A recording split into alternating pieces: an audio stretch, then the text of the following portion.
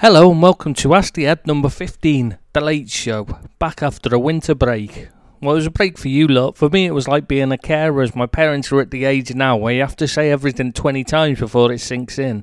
You can't leave them alone in the kitchen to make themselves a cuppa safely, or they manage to blow all the electrics, or set off the fire alarms. They go to the corner shop and you have to send out search parties to find them, even though the shop is literally just across the road. That's not to even mention the time they got mixed up with a tourist party and ended up touring a gold jewellery manufacturers with a bunch of Russian tourists. Thankfully, the mistake was realised by the guide when someone at the manufacturers tried to sell some of the jewellery to them, and my dad had a panic attack at the thought of spending money. They should have known better than to try getting money from me dad. He is so tight he took a screwdriver back to the pound shop because he had only had it for 6 months before it broke. God, I think I need a holiday to recover from this holidays. Anyway, let's start with a Liverpool question from King Carlos, who asks, have you read the book The Damn United? If so, what do you think of it? If not, please read it and let me know what you think of it. Thanks, KC. Well, I haven't really got time to read it during the podcast recording, but I'll look into it because I haven't read it yet. I did see the film, but I wasn't that impressed. Why is it you asked about it? Is there like a particular reason for reading the book? It's not something I can see the relevance in. It's just fantasy. It's not even true, really. Another question from the Liverpool site, this time from Lamborghini I9i. After being a member of the site for a while and a big fan of the podcast, I have to say your insight for the game and tactics are remarkable. Have you ever been involved with coaching at any teams? I feel you could certainly make something of it. No, I've never got involved in coaching. The badges are so expensive to take in England and I never did it.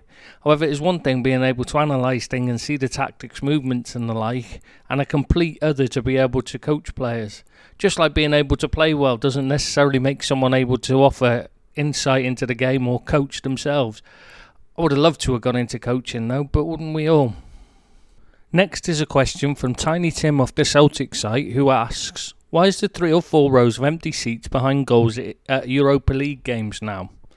I have to admit I had to look into this as I hadn't noticed it because it's only at some games that it happens, and it is apparently because UEFA advertising hoardings are bigger than the standard ones and the front few rows would not be able to see over them, so those seats are unable to be sold. Madness, but it is for UEFA. Now to an Everton question from Jack Carter, and he asks, where do you think Everton FC will finish in the Premier League and will we win a cup? Mid-table finish and no to a cup.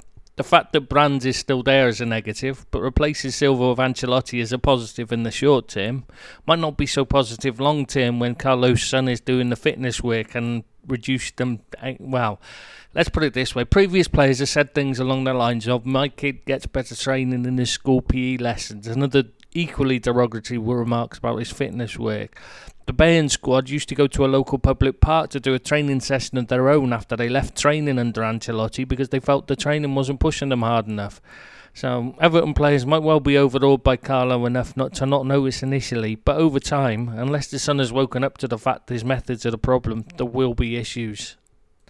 True Red Devil from the Manchester United site asks, what has happened to Dele Alli? Well, it was simple really, it was badly managed. Pochettino is too weak and Ali needed stronger management at the time. That is why his game improved when Jose arrived. Just being an arm around the shoulder kind of coach works for some players in the short term, but we all need discipline as well as love. Self-discipline can work for a very small number, a tiny fraction of people, but they tend to be obsessives like Ronaldo. The rest of us need someone to kick us up the backside and wake us up, or something in life like being sold to a lesser team or dropped to give us the boot up the backside and drive we need. Ali is clearly at the point where he needs booting. He needs reminding that it's a short career and his is in danger of petering out early. Right, now back to Liverpool poster, and this time it's Roro1892 who asks, alright Ed mate, my question is about indirect free kicks. Have they been taken out of the game now? I remember they used to happen a lot in games, but now don't never really see them. Thanks mate. They are still there in the laws of the game and they are still given. You probably just haven't noticed them. For starters, offside is an indirect free kick, and there are usually a fair few of those given in each match. Now on to Kings from the Liverpool site, who asks, not Liverpool related I know, but what do you make of Brendan Rodgers and how he's doing at Leicester? Do you see his improved, or will his ego come out of hiding anytime soon?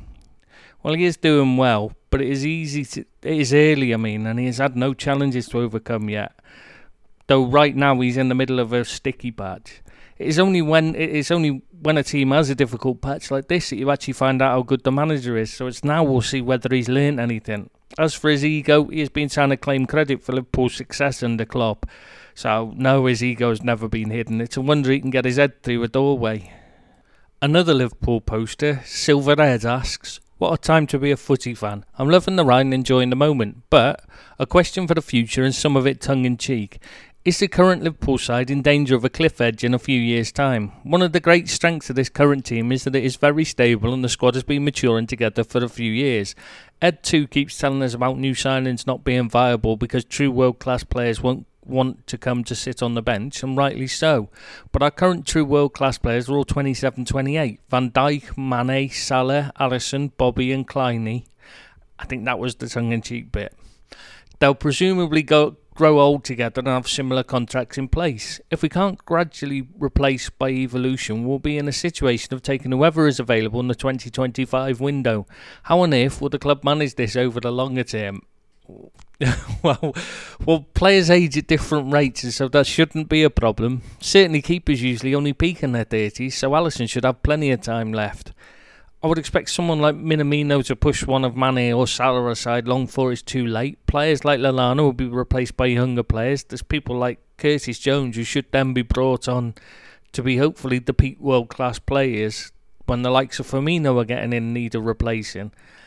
It should be fine, just as long as no one takes their eye off the ball and settles for what we have. Something Klopp certainly shown signs of he not doing. He always wants to be better, and hence the arrival of Minamino, even when we don't look like we need a signing. A nice change now with an Arsenal question, though it is a bit dated. A bit like Arsenal themselves, I think. But Gav still wants to know, "I was just wondering if there was any available manager that could stop this 180-degree decline that was formerly known as Arsenal actually coming in to replace this fraud of what we call a manager before Christmas." My opinion is no, as we love to save money at Arsenal and we'll hold off till next season. Thoughts? Well, you did get that new manager you wanted. It has to be better than Emery, but only time will tell if Arteta is the answer. I remain to be convinced he has any more idea about defensive coaching than Emery. There's certainly been no signs of it so far, and I can't see that he'd have learnt anything under Guardiola that would be suited to what Arsenal need. I mean, they needed someone who could coach a defence. Pep Guardiola's shown no signs of being able to do that, so why do you bring in Arteta? Seems an odd choice, but, well, time will tell, and maybe he'll turn out to be a genius himself. Who knows? Right, now to the Man United site, and to Red Devils' question is, Declan Rice or Ruben Neves? Who do you rate more? Who amongst these two is ready to take a step up to a top club? Personally, I like both players, but they have completely different roles in the team. Neves is a much better playmaker, but Rice is much better at breaking up play. The two would make a good combination in central midfield, I think. Both are ready for a step up, in my opinion. Though I'm not sure there are many places Neves could step up to right now. Wolves are already playing in Europe regularly and with ambition to be in the Champions League, so maybe he needs to stay where he is and get his form back rather than move on. Right, back to a Liverpool question now from Warren 1968. Hi Edwin, what do the local fans think about our owners now? A couple of years ago there was a group that wanted them out. Are they still around or have they gone away? If they are still going, who would they like to take us over? As not being from Liverpool, it would be nice to hear what the local fans say about FSG. Thanks for your time. Well, there'll always be a group of fans that will not accept any owners other than the fan group owning the club. I think most people would actually prefer that clubs were owned that way, but sadly that is a pipe dream in the modern era, unfortunately. I mean, if we had a choice, wouldn't we all love to have a piece of the club in our hands rather than it being owned by a corporation? But yeah, it's not going to happen, is it? But anyway, that group of fans are mostly quiet while things are going well, such as now, but they are always waiting for the chance to stand up and protest against FSG. To be fair to them, FSG have not helped themselves with a lot of the things they have done. They did not really understand the club when they came in. They thought of it like a franchise that was theirs to do with as they wish. They tried to bully fans and that did not go down well, so they have put themselves in a situation where some of those fans will not forgive them for those actions. So long as FSG do the right thing, no one, not even the fans that hate them, will be a problem. So they are good for keeping FSG in line. They've helped them realise that the fans are the key.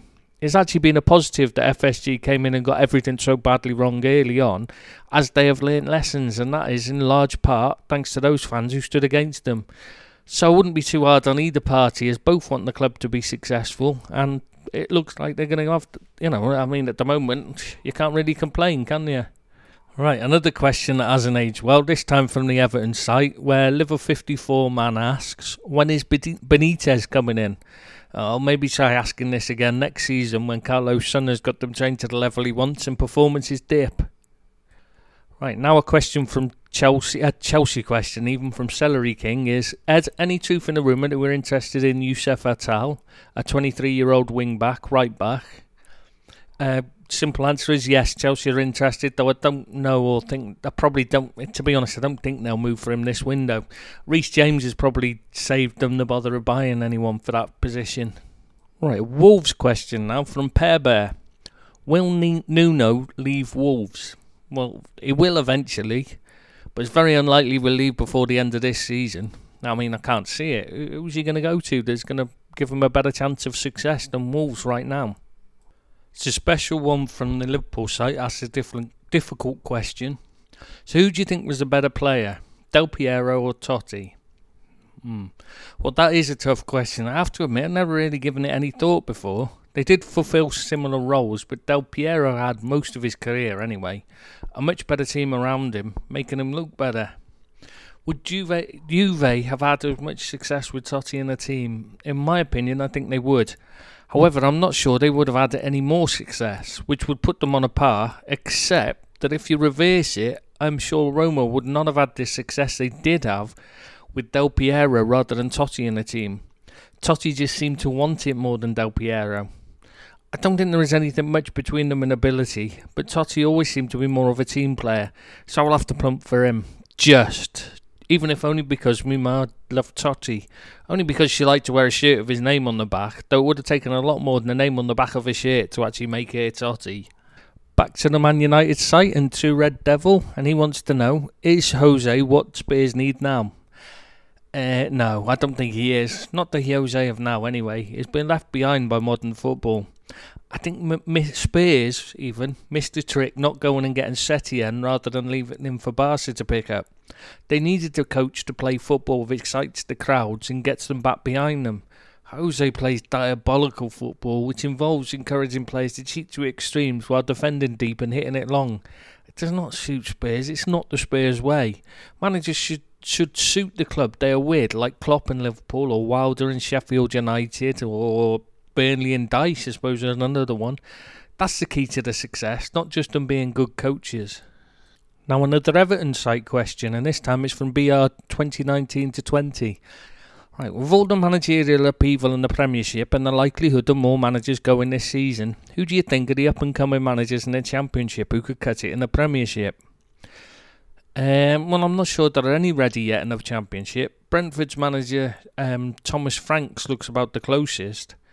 But Brentford are very well prepared as a club to make it easy for them to look to progress. While the Cowleys get results, the more I see of their football, the less I want to see them in the Prem. It is not good to watch. It's not likeable. Bielsa is clearly good enough to cut it in the Prem. In fact, he would be better suited to it, but the Leeds manager is hardly up and coming, so I'm not sure I can count him. Right, Silverhead from the Liverpool site has a different question. He asks, why can't Kyle Walker play centre-half? Well, he probably could, but he would be all over the place because his biggest weakness is his reading of the game and football intelligence. You watch Walker and his positional sense is absolutely non-existent. He is so rash with his challenges that you really wouldn't want to trust him to be the last man at all. He wouldn't get away with 500 blatant yellow card worthy fouls for picking up a warning from the referee either, unlike Fernandinho. It would be risking a red card every time the opposition attack. You would have to be a complete moron with no idea about the game, or completely desperate and lacking any other options whatsoever to put Walker at centre-half. Another Liverpool question now is from Rowan A9, and he asks, Ed 1, what would be your opinion on Gerrard taking over after Klopp? Taking into consideration how his player power, e.g. dislike for a particular youth player, meant they'd never make it. Personally, I'd like to see Linders. Your thoughts? Well, I would like to think he would have learnt since then and would see things from a completely different point of view. He might well even have an edge when it comes to dealing with a player who's a bit too big for his boots. On the other hand, he might not have realised that a big part of the problem at Liverpool while he was playing was the power given to players. Involving him and Carragher in decisions was utterly ridiculous. Liverpool could have ended up with Alan Kirbysley as manager rather than Rafa Benitez if he and Carragher had their way. The thing is, Gerrard does have a huge ego, as do pretty much every successful sportsman, but one that probably would not allow too much interference from others in the decisions he makes. So it might not be an issue, to be honest, as a manager does need to be the top man. But he's got to be willing to listen to advice, even if he decides against taking it in the end. To be honest, I'm hoping by the time that Klopp leaves, that we'll have a much better idea of how good, bad or indifferent a manager Gerrard is, and so can rule him in or out completely, one way or the other by then.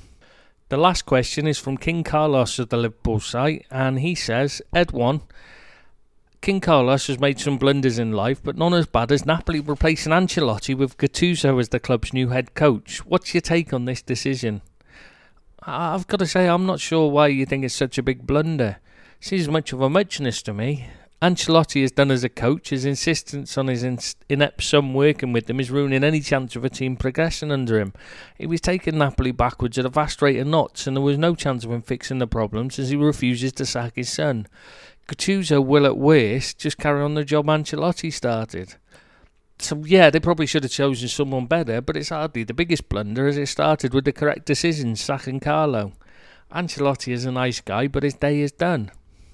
Right, so there we have it. Ask the Ed back with more of a quiet whimper in the corner than a bang, but it is back. So keep your questions coming in, please. Hope you all had a very Merry Christmas and a Happy New Year. I know it's very belated, but anyway, best of luck to you all, and bye-bye.